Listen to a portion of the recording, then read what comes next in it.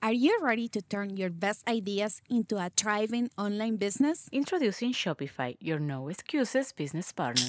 You might not realize, but our podcast, More Than Mommies, it's a business. And we started it, of course, to talk about maternity, not to become an e-commerce expert. So yeah, we needed some help selling our merch and getting our store up and running. Woohoo! Another sale! Shopify is a commerce platform revolutionizing millions of businesses worldwide. No matter if you are a garage entrepreneur or a big business, Shopify is the only tool you need to start and grow your business without the struggle. With Shopify's single dashboard, you can manage orders, shipping, and payments from anywhere, giving you the insights you need wherever you are. Sign up for $1 per month trial period at shopify.com/Sonoro, all lowercase. Go to shopify.com/Sonoro to take your business to the next level today. Shopify.com/Sonoro. Hey there, everyone. I'm Sarah Weldon, CEO of Trufinco, a finance company dedicated to helping both budding and established small businesses.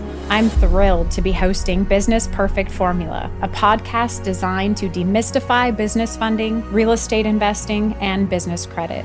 My goal is to simplify the complexities of alternative lending, showing you that navigating the financial landscape can be straightforward and stress-free. Business Perfect Formula is available wherever you listen to podcasts. I could have not had the opportunities I've had if I had been over there. I would have not gotten to intern for Google or even have a job with them now. Yes, the world is on the move, and we will see more of that. The economic powerhouse that migrants are, I think, has to be nourished. I'm deeply concerned over the policies of some national leaders are taking at the moment. I think this very xenophobic, chauvinistic view of society is going to damage the world in general.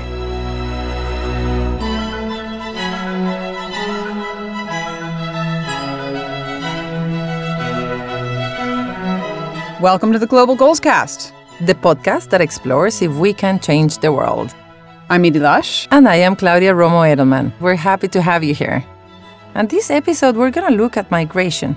Why is it essential and how the backlash against migration is a direct threat to the global goals set by the United Nations. Right after this. In every episode, we will give you sticky facts and figures that you will want to share with your friends over coffee. All data is brought to you courtesy of SAS, our official analytics and data visualization partner. And you can go to our website at globalgoalscast.org to find even more data, visualizations, and maps. We love you, SAS. Welcome back. On this episode, we're going to talk about an issue close to my heart and Claudia's, and that's migration. We're both migrants. We and our children have benefited enormously because we are able to move from country to country.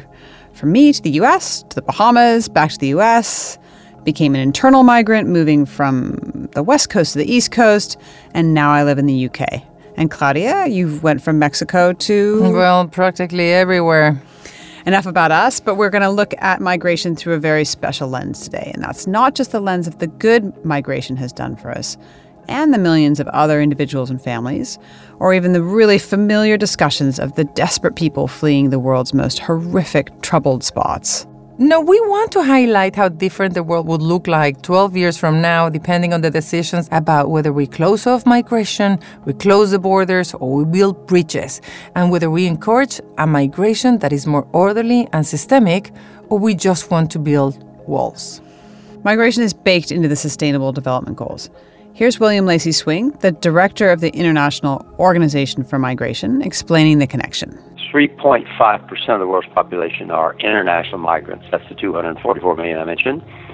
But these 3.5% of the world's population are producing 9% of global GDP. And that is 4% more than they would have produced if they'd stayed home. So when people ask me, what's the relationship between migration and development, I say migrants are the ultimate agents of development. To show the power of migration in a few minutes, we're going to introduce you to Brenda, who we love because she's such an example about a typical story of a girl that crossed the Rio Grande from Mexico into the U.S. when she was 9, and with nothing but her parents' dreams of a better future for her. So you will see how that arrival has benefited not only her, but also her family and both Mexico and the US.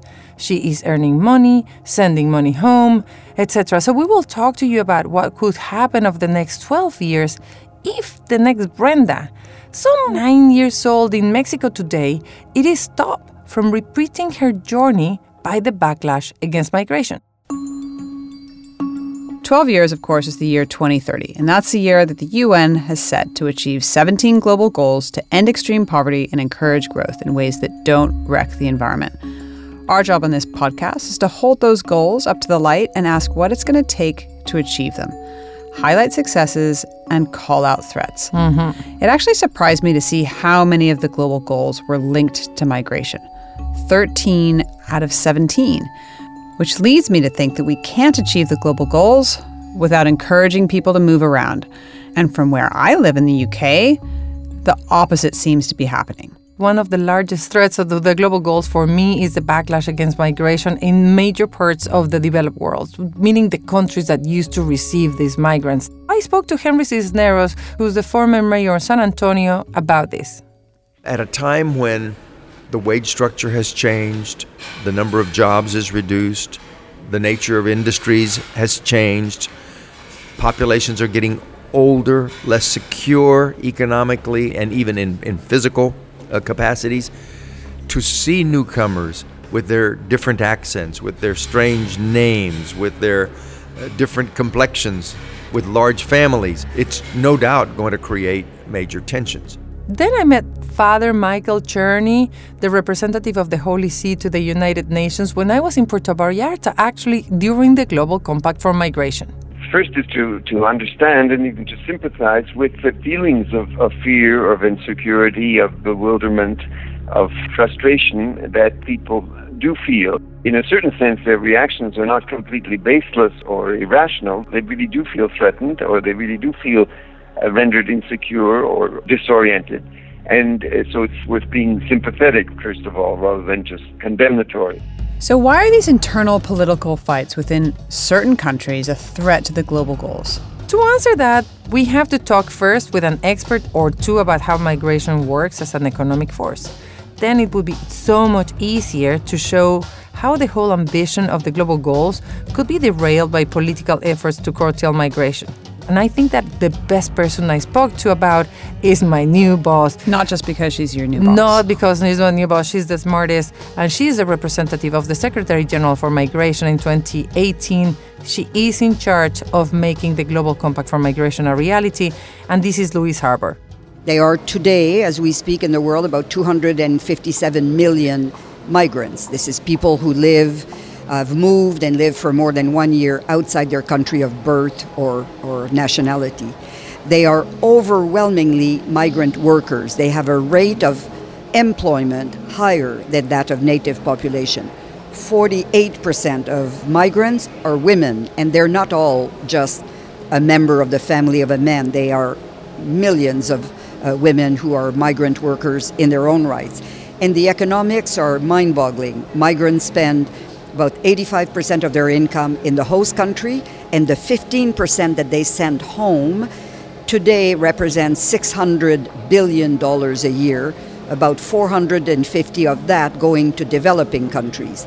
That amount is 3 times the amount of official development aid that wealthier countries send to developing countries. So the economic powerhouse that migrants are, I think, has to be nourished, and we have to capitalize on that force.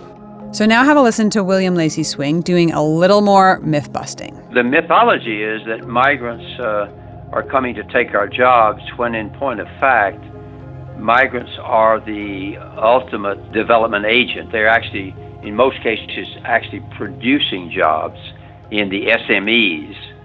They come in and they end up themselves creating businesses and hiring people. So that's the big picture. But as a journalist, I always want to have the human example of what an economist says. So now let's introduce Brenda. She's a real migrant, just like us. She arrived in the U.S. age 9 from Mexico. And here she is speaking about her parents. My mom was a secretary at Nissan in Mexico City. My mom only has a high school degree because she did have me very young. And my stepdad worked as a driver for the vice president of a company. He doesn't even have a high school degree. When they moved here, my mom was actually out of a job for about 6 months when they moved. She couldn't find anything. She didn't speak the language, of course. But my stepdad worked in construction for a really, really long time. After that, my mom started working in a dental lab where they make like fake teeth and stuff like that. She was helping out like minor tasks, and then she worked at Wendy's. During the time they were both working at Wendy's and construction, they started dabbling with cameras and just like going to their friends' like birthday parties and like taking a little video and editing a little bit, and my mom teaching herself how to edit online. So eventually they were able to go into a full-grown business for video photographers. So they were self-sufficient from the minute they got to the U.S. We're going to hear more about them shortly, but first of all, have a listen to my friend Philippe Legrain. He's a journalist, economist, and author, and he had this to say. Migration is also beneficial to the country to which migrants move. The migrants come and do jobs that either locals don't want to do or are not able to do. They boost enterprise, then creativity and innovation, widen the range of skills and ideas in the economy. And research for the IMF shows, for example, that an increase of the migrant share of the population by 1% tends to boost productivity and income levels of the existing population by 2%. So that's really, really significant. And if you think about it, migration is a bit like starting a business. It's a risky venture, and it takes a hard work to make it pay off. And it's a natural way to get ahead if you arrive in a country with a few contacts or without an established career. Global Goals Cast has the most incredible network of partners that contribute with ideas, stories, and evidence points to bring you the most relevant, interesting, and compelling Goals Cast content. Special thanks to the International Office for Migration for this episode. We heard earlier about Brenda's parents and how they moved to America, worked multiple jobs before setting up their own business. Those small and medium-sized enterprises that William Lacy Swing talked about. Do you remember the point about remittances? Exactly. I absolutely love that aspect of the migration. Those are the new figures that get me going, the ones that I want to repeat to my friends. And here's what Brenda's parents do for their relatives in Mexico. They send back money to my grandmother. She's getting older and not really able to hold a full-time job anymore and stuff like that. So she definitely needs money. My stepdad also has 2 other kids. So he sends them money. They both have kids as well, so it's basically the people that my parents send money to. My grandma and my stepdad's 2 kids. My grandma basically raised me along with my mom. So for my grandma, it was really hard not only to lose her daughter, but also me. My mom was also a huge, huge support to my grandmother growing up, just in terms of helping with the house and the bills and all that stuff. So it was a really big hit for my grandmother, I think, mostly.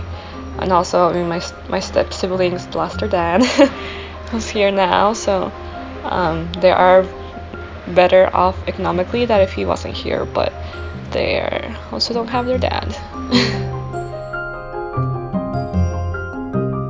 My stepsister finished high school and she started going to culinary school, but she did not finish.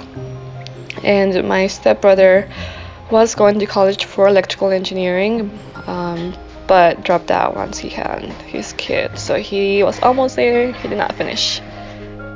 So there's quite a contrast between Brenda and her stepsister. I started in the 4th grade.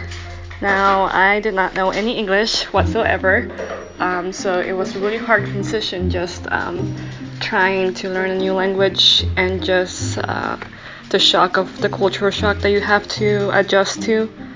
Well, one is just being alone, right? Not having any friends, any family besides your parents. I guess moving around was a big thing for us too. We didn't have a car, just moving around and not speaking the language. And even the school bus for me was a completely new concept. I had never been on the school bus. And so the first time I got on it, I didn't really know what to expect or knew where to get off or anything. So just little things like that. Come 5th grade, there was a couple of schools that came to talk to us about applying for their schools for middle school. But I decided to go with Ann Richards. My English was still lacking a little bit, so I got put in like special classes for my first year of 6th grade, which really helped me improve my English. And by the end, I was practically the same as my classmates, which was great. They also provided a lot of support for when I was in high school for summer camps and things. So I kind of discovered what programming was. I knew what it was, but I'd never really done it. But I thought it was really interesting. And also, we didn't have a computer science class, and with the help of some teachers, we were able to make a class, which really helped me on later decide what I wanted to do in college. So fast forward, I graduated from Ann Richards, and then I now attend the University of Texas at Austin, and I'm studying computer science. And I'm actually graduating in 2 weeks. That's great. The Ann Richards School, which we heard about in the first episode of the Global Goals Cast, helped inspire her to become a software engineer. And we know how rare those female computer programmers are. Which they shouldn't be, but I have hopes that actually that's going to change in the next years. Her interest in programming led to a really exciting opportunity. And after a nerve-wracking process with things called host managers... That sounds like the Range Hoteliers. Or something like that. It's now a reality. I got an interview with one of the projects for Google, and then I got told no. I was like, great, yes. About 2 weeks later, I had another interview with another manager, and they also told me no. But on the last day that I was supposed to be on host matching, my recruiter got back to me. He's like, okay, I have one more person that wants to interview you. This is the last chance you have. I was like, okay. So I talked to that manager, and luckily he said yes. And it was right like the day before my birthday, which was like awesome. I was so happy, and yeah, that's how I got my internship. And I went to California for 3 months and got an offer to come back as an intern again, and then intern in Boston. And I'm going to be working in Boston as a software engineer, and I'm going to be working for their Google Photos team. And I asked Brenda how she felt about working in the same area as her parents. It was actually funny because when I was about 16 and I was already taking photographs for my parents and helping out with the business, I told my parents that I did not want to do that. I did not like it. So I was going to go to college and do something else. So when I got my offer letter for Google with like the photos team, I called my mom and I was like, it's just fate. I can't get away from it. Edie, I want to hear how Brenda originally got to America. Here's where the story takes a twist. My parents both tried coming here legally. They got rejected just because the way the immigration status said, my parents obviously didn't have any money, didn't have a job set up here, nothing. They were also trying to get me legally, but my parents weren't able to do it. And this has to do with the fact that I do not know my biological father. But his name's in the birth certificate.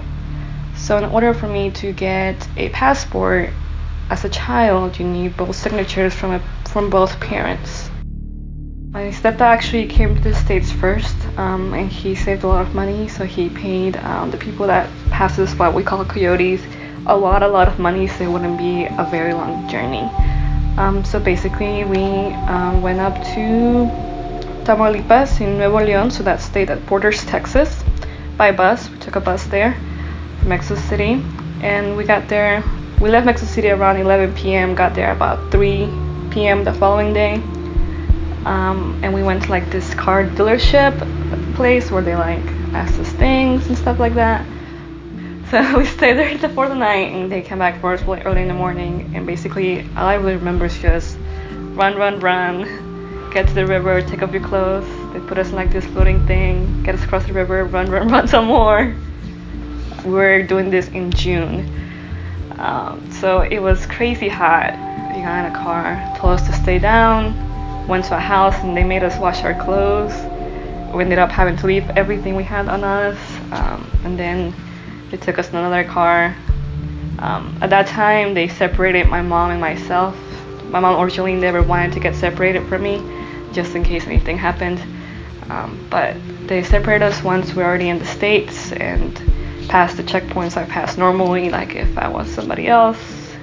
And my mom was hidden in a car until we made it to Austin.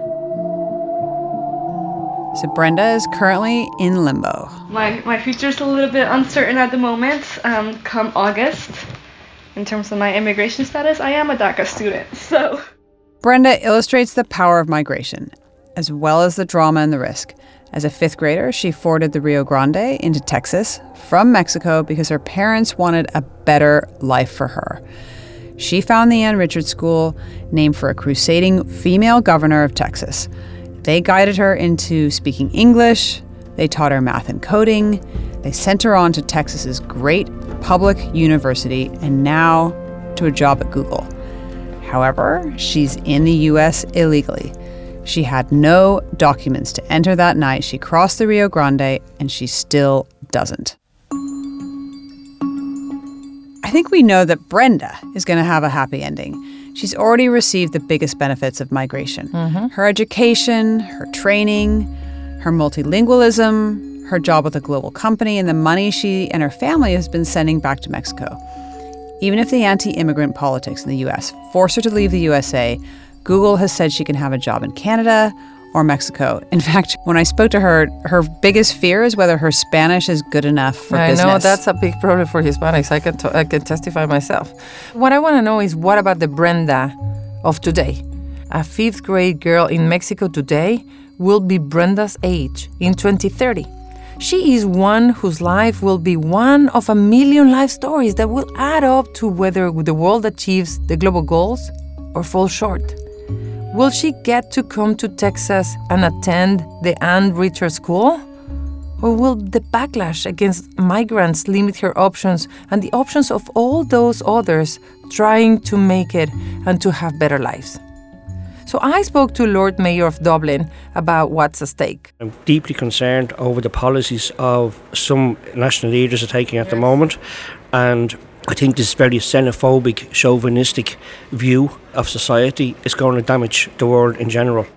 So we got a variety of people that spoke to us about migration. We heard the personal story, the girl that crossed, the mayor of the cities, the father from the Vatican, Louise Arbour.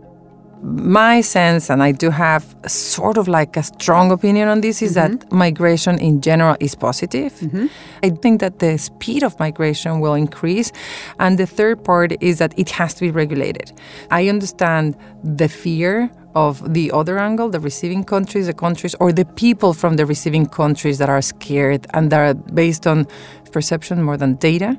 But it is also fair to say, yeah, if you are used to having a community where you have your friends and your neighbors and your habits and so on, and all of a sudden you go to the supermarket and you can no longer find the bread that you buy on the Sundays because now you find tortillas, it is a shock. It is a cultural change. And you have to actually be realistic about how do you manage that so that it's integrated. And I do think that it is an issue of putting the rules of the game to make it regulated for everybody. So, and from my perspective, I'd say from being from California and seeing tech leader after tech leader say, we've got to have migration. And you can't, if we don't open the doors to have people from Europe, from India, actually we won't be able to create the solutions for the technology that will solve the world's problems. So that's sort of one part of what I see. And I actually see from when I've lived in London how much has changed and how much the neighborhood has changed. So when my neighborhood, there never used to be a Polish grocery store. Now there's loads of Polish grocery stores. I think you can greet it with fear, or I think you can greet it with enjoying the multiculturalism. But what I'd love to hear from you is when you were in Puerto Vallarta at the beginning of the Global Compact, what are the ways that people have started talking about how you build this framework where countries talk about how many folks come in and out, and how does that sort of structure start to look? Do you mind if I actually just say what the Global Compact for Migration is once again? I would like you to say what the Global Compact on Migration. Could you please tell us what the Global Compact for Migration is? Thank you for asking. So the Global Compact for Migration, it will be the Sustainable Development Goals type of treaty for migration. It is trying to make the rules of the game to make migration regulated, orderly, and systematic with the approval of 193 countries. Ideally, it will be done and launched by September 2018 with a huge summit in December 19 in Morocco, where I hope to go and afterwards go and celebrate in Marrakesh. I say that's a plan. I think it's a good plan. I know you like a plan, too. I love plans. I'm in. I love plans. So given the Global Compact for Migration, I'm in. Having this incredible number of countries, and not every country came, and there was one that pulled out the last minute, not the only one, but the important one. And I thought it was going to be like a party pooper, just like, destroy the party. But no, actually, the show went on, and it was the first conversation that I saw turning around an issue and turning the tone from a conversation that people felt I'm not going to be talking about, and there were more than 2,000 people in that conversation. A big part of this problem is that we don't understand the phenomenon enough. Even if it's historic, you don't know the points. You don't know when people leave and why they leave, how is their journey, what is their arrival, and when they return. We need to understand what is the state of a person when they decide to leave their home. Can you imagine what has to go through your mind when you're leaving? What kind of emotional and psychological push you need to have? And I don't know whether we're either quantifying it or understanding it enough. We're not understanding the risks of the journey when someone is leaving to get to another destination. When people arrive to a place, I think that's where the focus has been. Yeah. Integrated, not integrated, good for society, not good for society, and so on. But also, it's hard when people try to go back home, But even just in terms of folks who decide to move to be an economic migrant, I think you could possibly argue that I was an economic migrant. I wanted some adventure. I wanted to see what life was like somewhere else. I had a huge opportunity to go to when I decided to move to the UK. You do look like an adventurous. I seriously am an adventurous. You do like a non-stop migrant, like a perpetuous forever migrant. But the one thing that I think that I also found fascinating about Puerto Vallarta, and I do think that migration is the topic for 2018 to understand better, not because it's my new job at the UN working on migration only, but it is because by trying to understand the phenomena, we came up with incredible numbers. I was surprised about the remittances numbers that we discussed. Incredible. It's just crazy. I'm having $450 billion sent from poor to poor, from developing country to developing country. Exactly. 3 times more than foreign aid. Yeah. So the question is, if you stop migration, do you have to increase foreign aid? Right. Or who is going to do the increasing foreign aid? Because in this political climate, who's going to increase the foreign aid? Okay, so it's interesting that you said that a country didn't show up. The United States didn't show up. But what I thought was really interesting was that some of the U.S. states said they wanted to be part of the Global Compact. And another really interesting phenomena about migration is that cities are taking the power because they can actually establish the rules of the game. And cities in general are the ones that are receiving migrants, that are producing with migrants, that are, and being open to migrants too. Exactly. So that's going to be a space to watch. So as always, we're going to leave you with some facts you can share and actions you can take.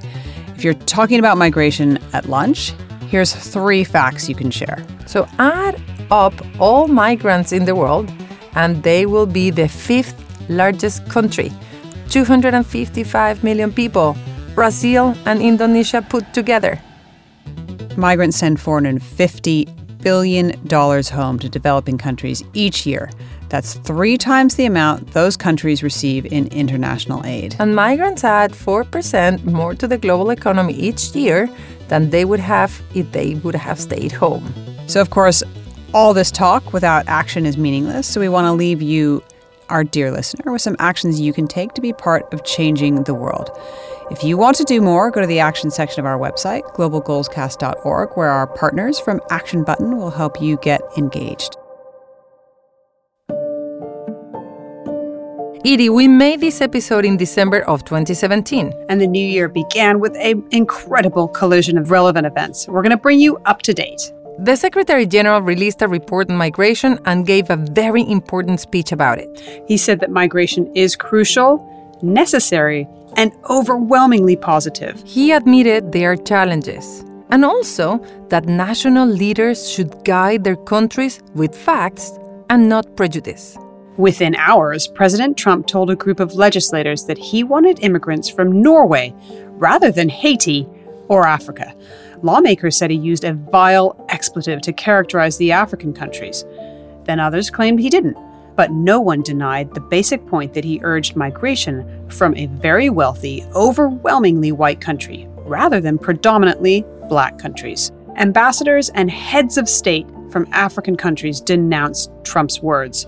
The head of human rights at the UN and many others said these were racist remarks. A key point for the Secretary General is addressing pressures that cause people that need to leave where they are from to somewhere better. This is what he calls prevention. The Netherlands announced it would contribute €1 billion to a fund to improve conditions in countries that are a source of migration. So the reaction to the Secretary General call for fact-based leadership has been fascinating.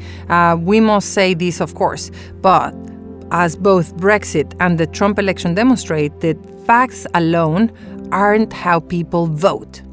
Faith, trust, anger, emotion all factor in and have to be addressed. That's what Father Czerny was talking about, Edie, when we had a conversation with him. And again, I think that 2018 is going to be a crucial year for migration, not only because of the incredible set of politics that we have out there right now, but also because we have the opportunity of the Global Compact for Migration to make sure that migration is understood, but it's also regulated and it's safe and it's orderly. And that you're not saying that just because it's your new job, right? Absolutely not. Thank you for listening. Our next episode is live from the World Economic Forum in Davos, where we will have an exclusive first interview with father and son explorers Rob and Barney Swan, after returning from their 600-mile trek from the South Pole using only renewable energy, walking for 60 days. And if you want to make sure you don't miss any of our episodes, subscribe to us at Apple Podcasts or wherever you get your podcasts. And follow us on Twitter, Instagram, and Facebook at Global Goals Cast for the latest news and developments. That was Edie Losh, and I am Claudia Romo Edelman. Thank you for being with us. Until next time. Bye-bye.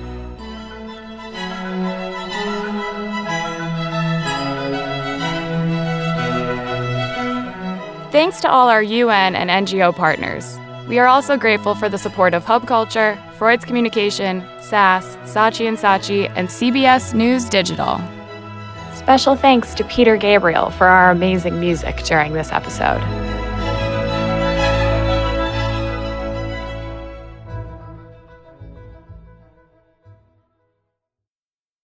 With everyone fighting for attention, how can your business stand out and connect with customers? Easy. Get Constant Contact. Constant Contact's award-winning marketing platform has helped millions of small businesses stand out, stay top of mind, and see big results fast. Constant Contact makes it easy to promote your business with powerful tools like email and SMS marketing, social media posting, and even events management. With Constant Contact, you'll reach new audiences, grow your customer list, and communicate more effectively to sell more, raise more, and fast-track growth. Don't know much about marketing? No sweat. Constant Contact's writing assistant tools and automation features help you say the right thing at the right time every time. Plus, you can send with confidence, knowing your emails are actually reaching your customers thanks to Constant Contact's best-in-class 97% deliverability rate. I'm a small business owner, and I believe that this is a great tool for other small business owners. In small businesses, you need to create a team, and if you're starting by yourself, Constant Contact can be the team that you need. Tackle any challenge with Constant Contact's expert live customer support, plus everything's backed by the 30-day money-back guarantee. So get going and start growing your business today with a free trial at ConstantContact.com. Just go to ConstantContact.com right now. Constant Contact, helping the small stand tall. ConstantContact.com. Hey there, everyone. I'm Sarah Weldon, CEO of Trufinco, a finance company dedicated to helping both budding and established small businesses. I'm thrilled to be hosting Business Perfect Formula, a podcast designed to demystify business funding, real estate investing, and business credit. My goal is to simplify the complexities of alternative lending, showing you that navigating the financial landscape can be straightforward and stress-free. Business Perfect Formula is available wherever you listen to podcasts. With the Lucky Land Slots, you can get lucky just about anywhere.